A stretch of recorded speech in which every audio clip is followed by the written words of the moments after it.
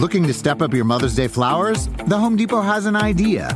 Let Mom's Green Thumb do some digging with colorful flowers, pots, and premium soils to bring out the most in her patios, walkways, and gardens. Right now, get Vigoro potting soil just $8.97 for strong, healthy, vibrant plants, indoors and outside.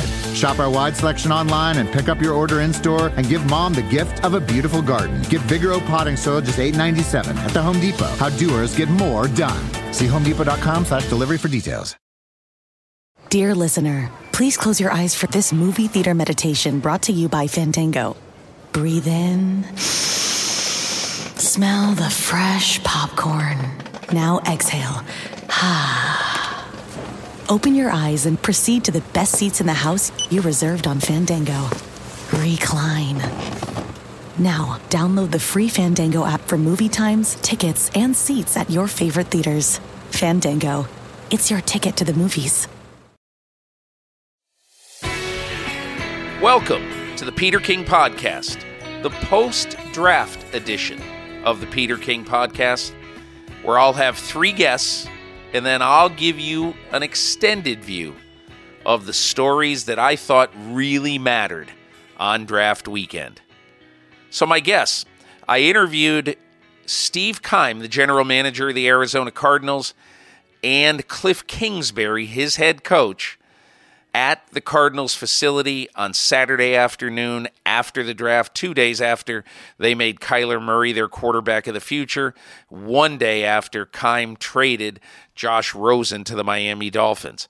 Interesting comments coming up from Keim and Kingsbury.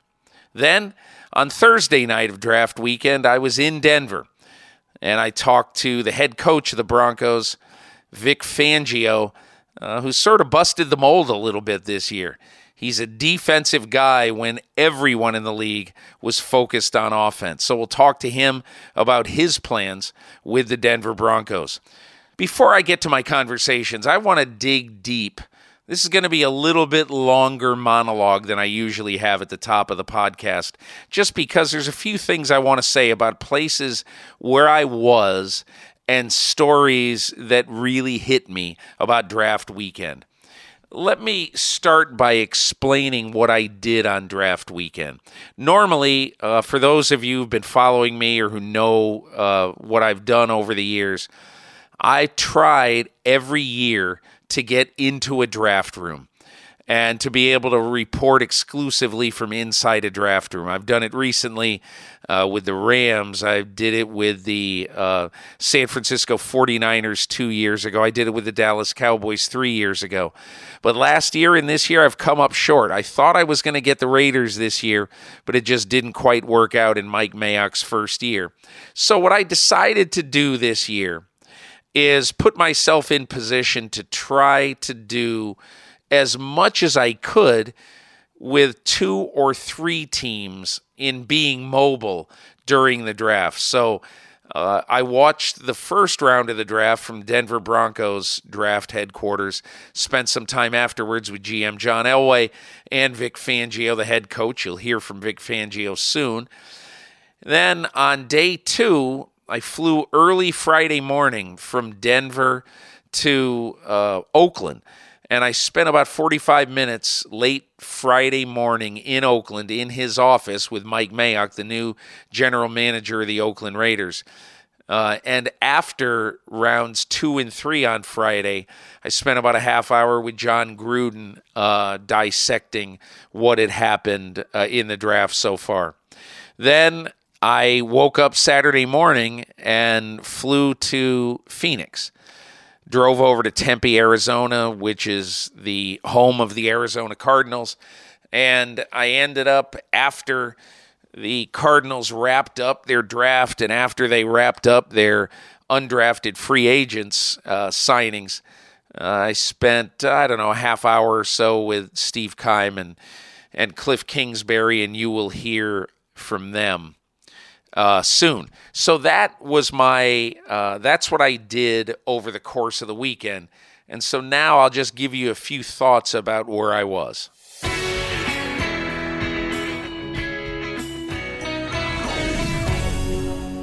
So let's talk a minute about the Oakland Raiders. In my opinion, I think this was a meat and potatoes draft for the Oakland Raiders.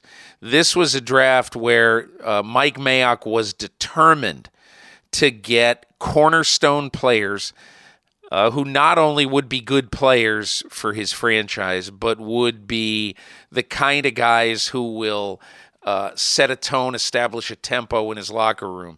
Clelin Ferrell, drafted 4th overall, was obviously a reach at number 4, but they were determined not to lose Ferrell, and they wanted to trade, but as I wrote on Monday in my column, my Football Morning in America column, the phone did not ring in that 10-minute period, so they sat where they were and took Ferrell.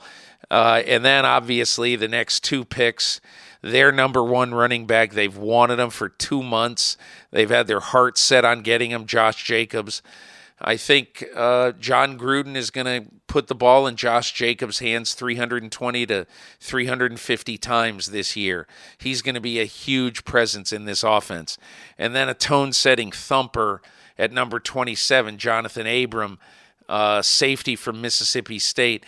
That gives basically 3 starting safeties, added to the, right now with the Oakland Raiders. So it's going to be up to Paul Gunther to basically say to Jonathan Abram, look, you may have to play some down in the box. You may have to play basically some linebacker.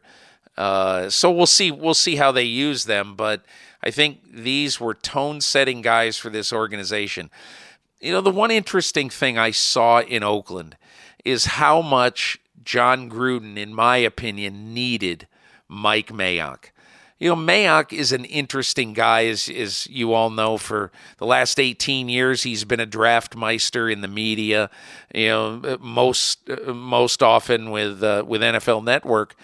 And, he's always had an opinion, and now he gets to put his opinion, on paper, and he gets to put his money where his mouth was. So we'll see what happens. But I think it's really important that John Gruden has somebody who he trusts. And the one thing I can tell you is that I think when John Gruden took this job a year ago, it was a bit of an arranged marriage with GM Reggie McKenzie. Now he looks at Mike Mayock and he sees a guy. Now that guy's a worker bee. I trust that guy. So I think this is going to be a good marriage. Now, Gruden is, always, ends up at odds with people who he works with. It's just the way he is, ultra competitive guy. So we'll see how it works. But for now, the honeymoon is very much on in Oakland. Let's talk about the New York Giants. Spent some time on the phone on Sunday with Dave Gettleman, the general manager, staunchly defensive about his pick of Daniel Jones at number 6, the quarterback from Duke, which, obviously, as you've heard, has been a wildly controversial pick, the biggest and most controversial choice in this draft, and I don't think it's even close for second place there. But I don't so much mind the pick of Daniel Jones in the first round, but I do think that if I were the New York Giants, I would have risked missing out on Daniel Jones in order to get the pass rusher, Josh Allen, with the 6th pick overall. I still think they would have been able to get Daniel Jones at 17, and if they had to trade up to whatever, 13, 14, somewhere in there, in order to make sure they got him, then they could have done that. But I think they're going to regret passing on the pass rusher because the Giants right now, trading Olivier Vernon to the Cleveland Browns, that was their best edge guy they had, and so they don't have a great edge rusher right now in this organization, and that's bothersome. But I think the one other thing that you have to look at right now, and look, I'm never one to play the future card all the time. I'm never one to say, well, you'll get your quarterback next year. I don't really believe in that. However, you can't ignore the fact that next year, high in the first round, at least 3 quarterbacks, Tua Tagovailoa from Alabama, Jake Fromm from Georgia, Justin Herbert from Oregon, are all going to be available next year. And you have to figure that those are 3 top 10 caliber quarterbacks. If the Giants aren't very good, they're going to be sitting there, and who knows, maybe they'll be able to trade their pick and get some more draft capital. But what Dave Gettleman said in this draft is, I like Daniel Jones enough to bypass what is going to be a much stronger quarterback draft from what the scouts say in 2020. So this decision to take Daniel Jones has far-reaching implications for the New York Giants, as everybody knows. Let's go to Baltimore. I thought Baltimore made a very, very interesting pick in the 6th round. They picked Trace McSorley, the quarterback from Penn State. So why am I going to talk about Trace McSorley for a minute? I think it's very, very simple. A very smart head coach, Sean Payton of the New Orleans Saints, did something in the last couple of years. He took a quarterback from Brigham Young named Taysom Hill, who's very fast, very physical, and a very competitive guy, and he made him an ace core special teams player, as well as a guy who will play 6 to 8 to 10 plays every week in his offense.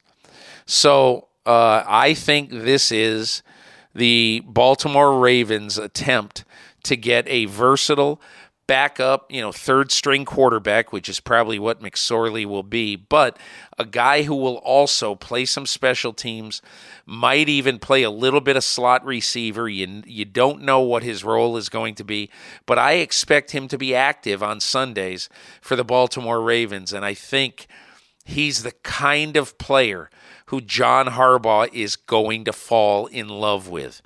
Ultimate gamer, extremely competitive guy, has a very good arm.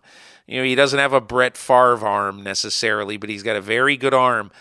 And there's a lot that I think that an imaginative team like the Baltimore Ravens can do. I really, really like the pick of Trace McSorley. Let's go to New England.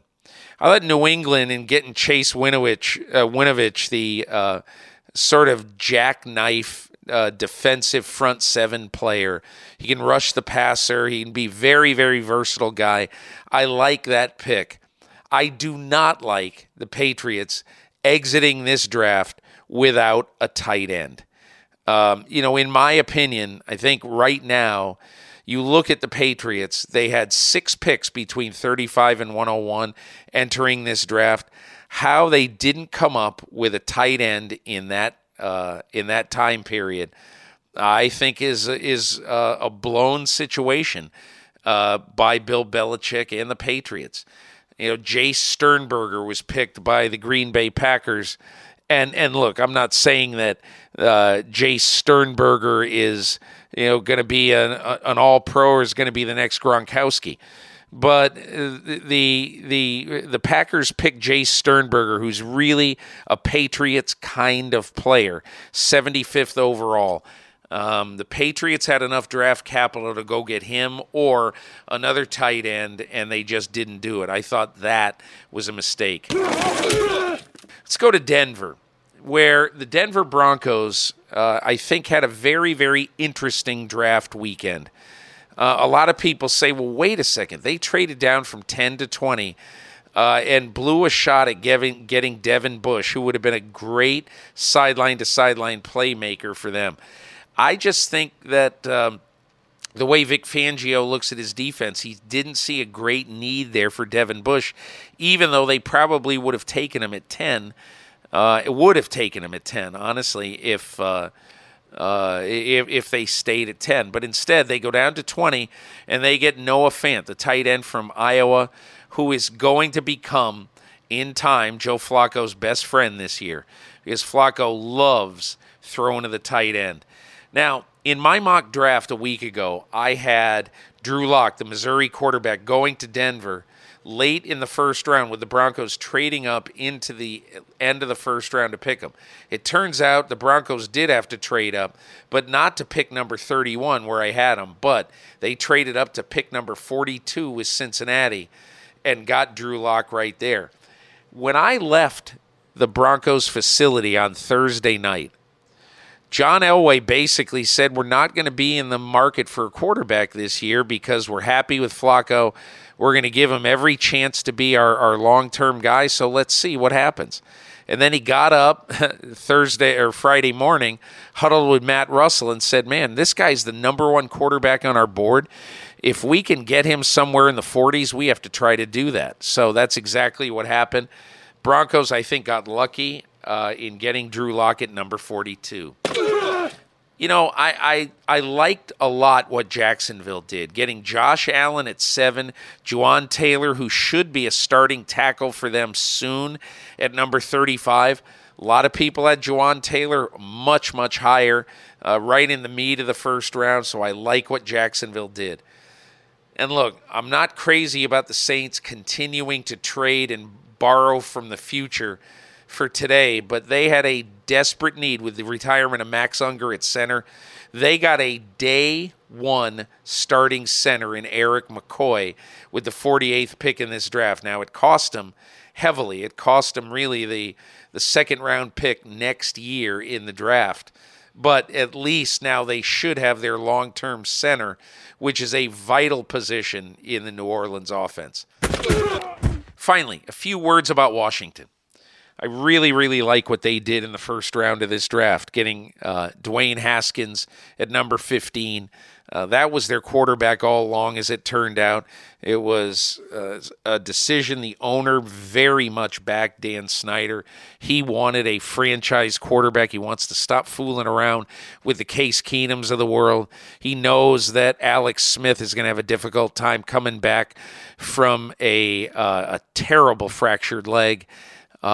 So, look, I think that this is probably not going to be their quarterback this year necessarily, but Dwayne Haskins is going to be their quarterback soon.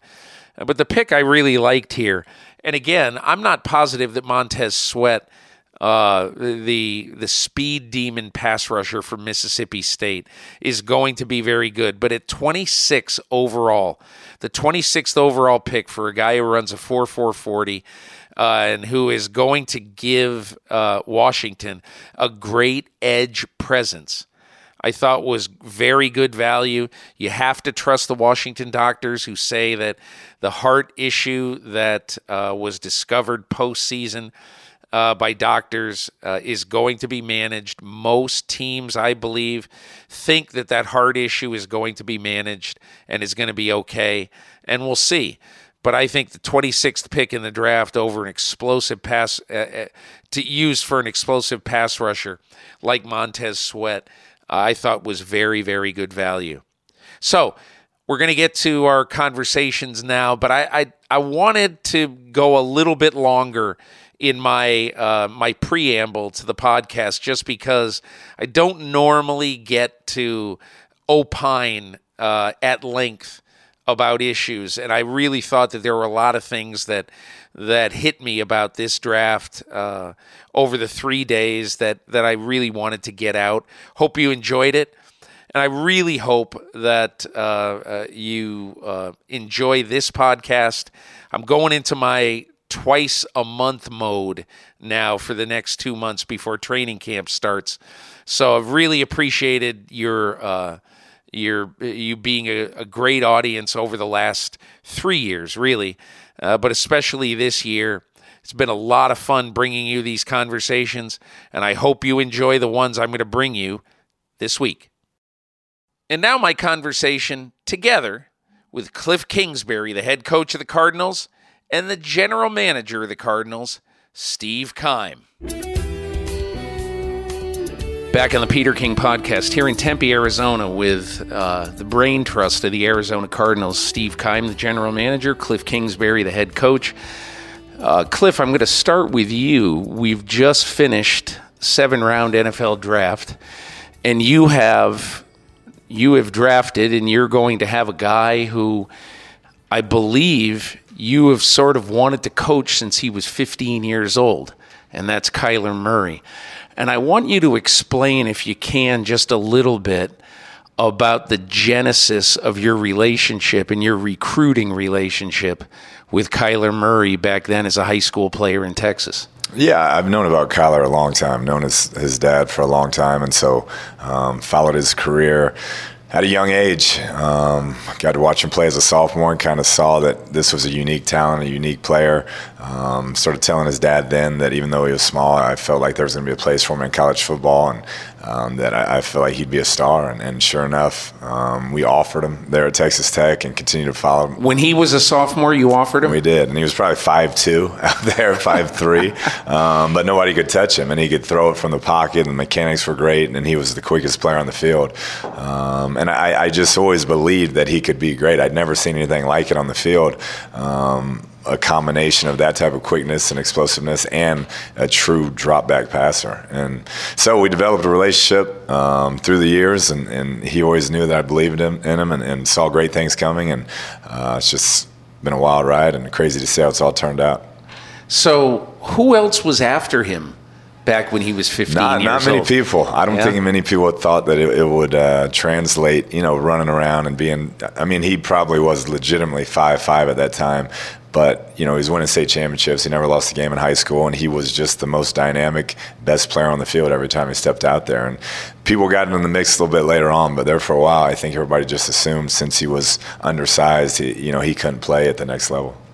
And what happened at the end of his high school career that caused him to pick the college he picked? Yeah, his dad went to Texas A&M, so I knew I was up against it the whole time. But I thought if I got in there early enough and showed what we were going to do, and we'd had success, obviously, with some of the quarterbacks we had, Patrick and Baker and those guys, and but didn't get him in the end. Let's fast forward to this weekend. What leads you to believe that he can have that kind of success in the NFL? Yeah, I think more than anything, having watched up close and personal, the MVP of the league this past year in Baker Mayfield, and seeing how their games have transitioned in certain systems to this league and the success they've had, he's right in line with those guys. He's got that type of ability, played in a similar system, and so just a matter of going out there and doing it now.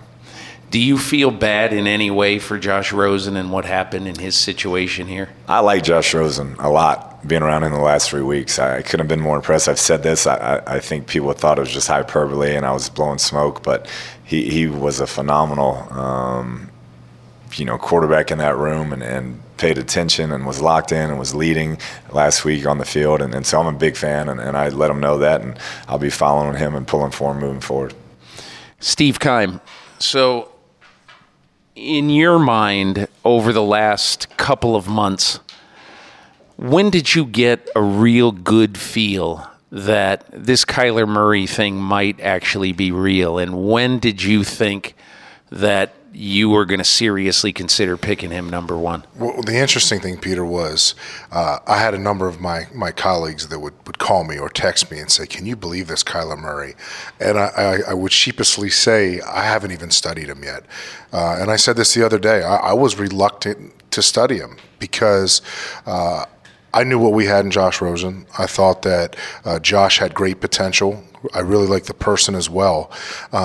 But I also knew that I owed it to the organization and to myself to go into this thing organically and keep an open mind. And that's exactly what I did. And I'll never forget watching, and as I watched the first game, I watched the second game, and I couldn't put down the controller because all I wanted to do is keep watching this kid on tape. And I don't know if I wrote down wow 100 times or 500 times, but my hand got tired of writing because it was amazing. And in the time I've been doing this, I haven't seen a guy who could throw it like him and run it like him. I've seen guys who could do one of each, but I've never evaluated a guy in the time I've done this that possesses the skill set to do both things at such a high level. I want to know what it was like for you over the last couple of months. The NFL had to have a TV show for the draft. You had to pick the best player for the team, and you had the whole Josh Rosen thing. This had to be one of the ultimate tightrope walks that you could make as a guy in your position. What has that been like? It's hard to describe it, but it pulls at you emotionally because, again, there's a number of things that go through your head. Again, I said it many times, I owe it to the organization to do the right thing and also supply our coaches with the best players to succeed. But at the same time, I was also studying guys that I was falling in love with, seeing guys like Nick Bosa and Quentin Williams, other players who are dominant at their position, and really having to really weigh which player here gives us and makes the biggest impact for us to have success moving forward. And it became crystal clear in the end it was Kyler Murray. Let me finish by asking you some of the true-false things that have been on the street in the last few days and maybe a couple of weeks. A, true or false, you guys actually decided to pick Kyler Murray around the time of the Combine? False. Not close? At that point, I hadn't studied the film. And so when would you say that you really did dive into it? I dove into the film after free agency because I got busy with free agency and studying all those players, and we signed a number of free agents, more so than years past. So it was sometime after that. And then I had to be honest with myself and say, okay, well, we have to do our due diligence and we have to go to the school. Even though Kliff may have had a relationship with him, the thing that I would say I respect the most about Kliff is he never once interrupted the process. He never once came down and put his fist on the table and said, I want Kyler Murray, I have to have him. I knew that he loved him as a player, but he never once stepped in and said, I have to have this guy. He allowed the process to take care of itself. And to me, that was the only way we were going to get it right. True or false, you told Quentin Williams and Bosa that they were candidates to help make this a television show? I told them that they would be considered for the first pick. True. And how much sort of, I guess, pressure was there knowing that you really had to keep a tight circle, you had to keep a secret? And I'll tell you a very quick story. Someone who is really smart in the league and who's been a general manager for a long time called me on Wednesday night and said, I honestly think they're not taking Kyler Murray. So how did you do that? You know, I think it's one of those things that we just kept things really close to the vest and we kept it internal. And at the end, there was only a certain amount of information that was going to be talked about. And, you know, when it came to make the final decision, that would be discussed between coach, myself, and Michael Bidwell, our owner. And so more so than ever, I would say that we were tighter with the information, even internally.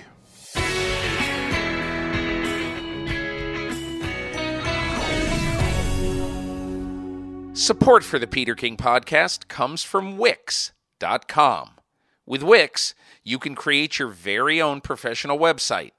Choose a template you love and customize it by adding your own text, images, and videos. With hundreds of intuitive design features, you can tell your story exactly the way you want. Want even more for your website? You can easily start a blog, launch an online store, or create an event. Share everything in a click on social media and drive even more traffic to your site with SEO tools to get found on Google. Wix has all the tools you need to create the exact website you want. You can even create a beautiful website while listening to this podcast. Over 140 million people choose Wix to create their website, so create yours today. Get started now by going to Wix.com. That's Wix.com/Peter King to get 10% off. That's Wix.com/Peter King. You'll be glad you did. And now my conversation with Vic Fangio, the head coach of the Denver Broncos. In Denver, on the first day of the draft, I'm here with Vic Fangio, the head coach of the Denver Broncos. Vic, this is post round one. We're up in your office. You're sort of, reflecting on what happened in this round. Did it go the way you thought it would go, making the trade from 10 to 20 and going down to take Noah Fant? Well, all along we thought that depending upon how the first 9 picks went, that trade down was a potential scenario. And then we had more than one. There was more teams than Pittsburgh that called interested in that pick. So it did get a little hectic on the during our 10 minutes. In fact, we had a name on a card. We were ready to go with it, and Pittsburgh came back with a offer that we had asked for, and so we did the trade. I think it's important to moving the 10 spots. We got a mid-round, second-round pick tomorrow and a third-round next year. I think it's always good to go into the next year's draft with extra picks to start off, in case you want to move up or move around in the draft. You got some flexibility, and maybe during the season at some point you do have to make a trade to help your own team. You don't feel like you're denting next year's draft too much when you got extra. So we felt it was worthwhile, and John made the decision and went with it, and I was all on board. I always thought that coming out of this draft, you're a defensive coach, and I always thought that you would want a defensive player out of this draft.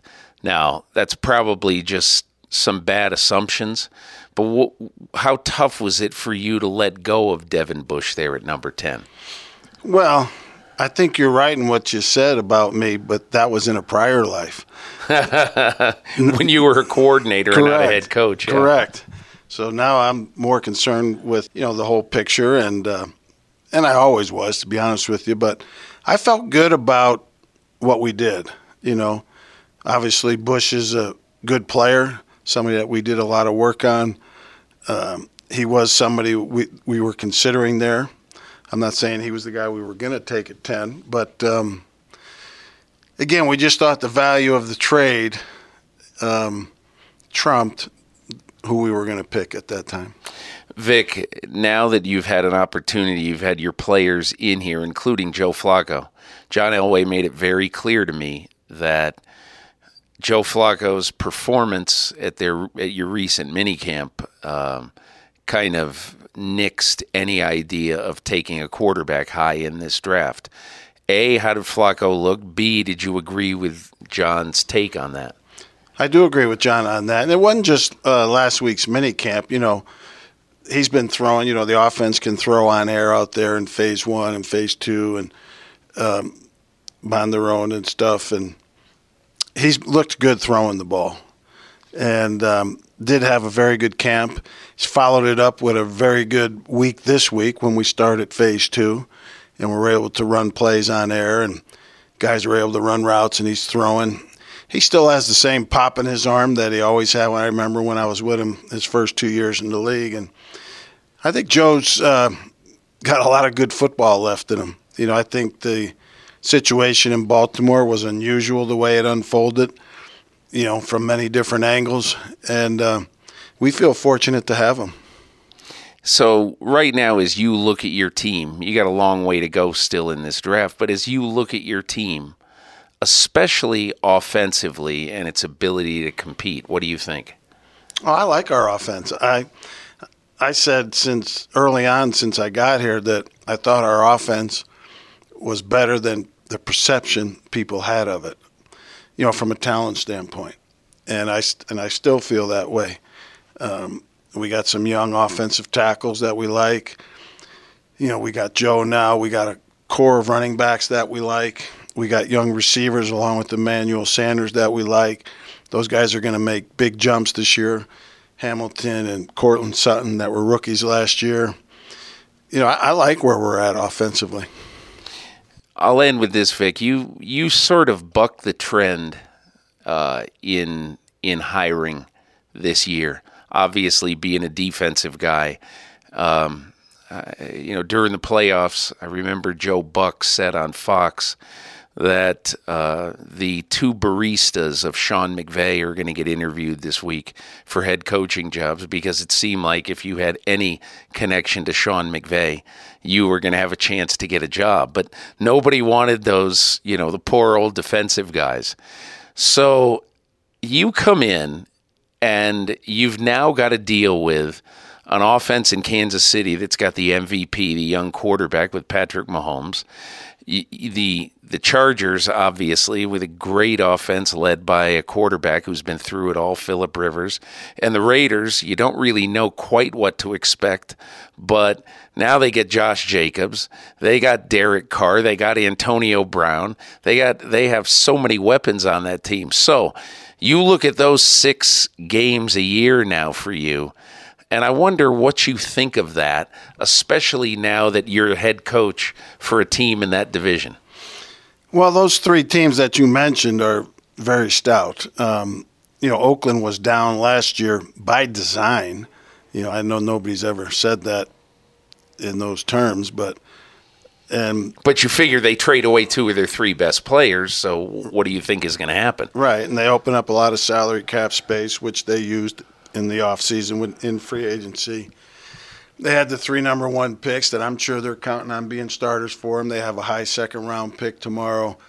So I'm sure they're thinking they're going to get 4 or 5 starters out of this draft, along with the free agency pickups that they made. And they're going to be a drastically different team this year from last year. And, it's John's 2nd year there. He's got more of a handle on the situation, feeling players out, feeling the team out.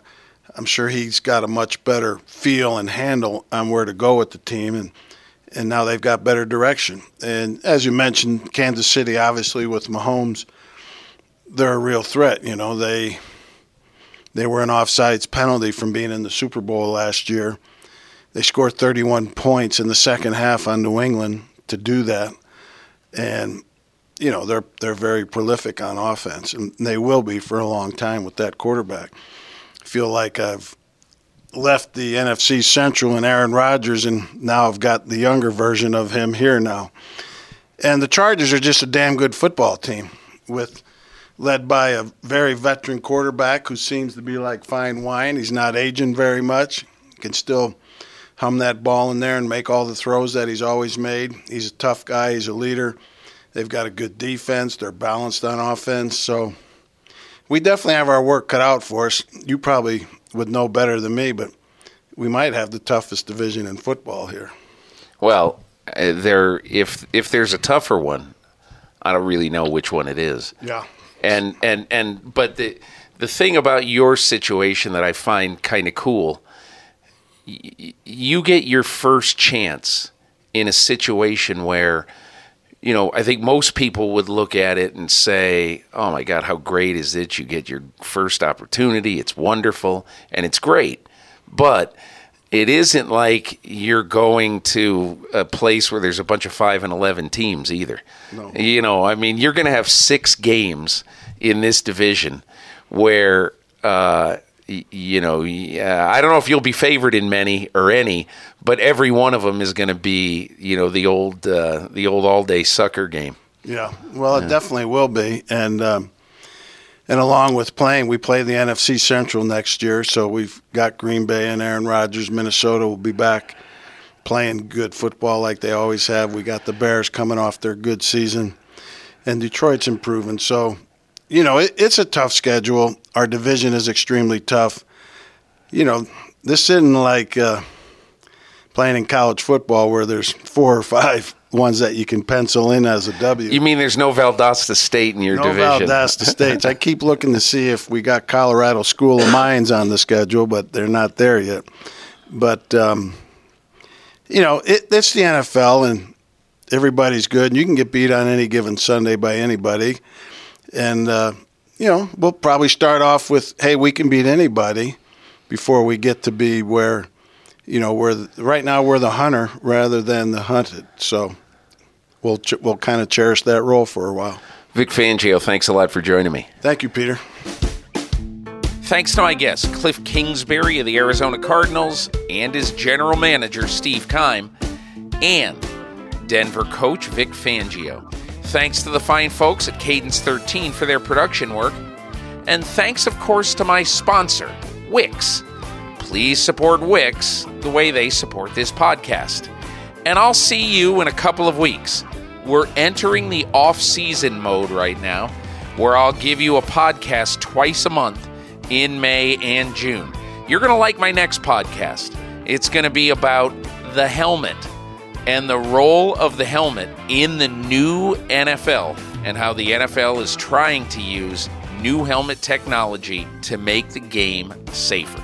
So tune back in for that in a couple of weeks and have a great spring.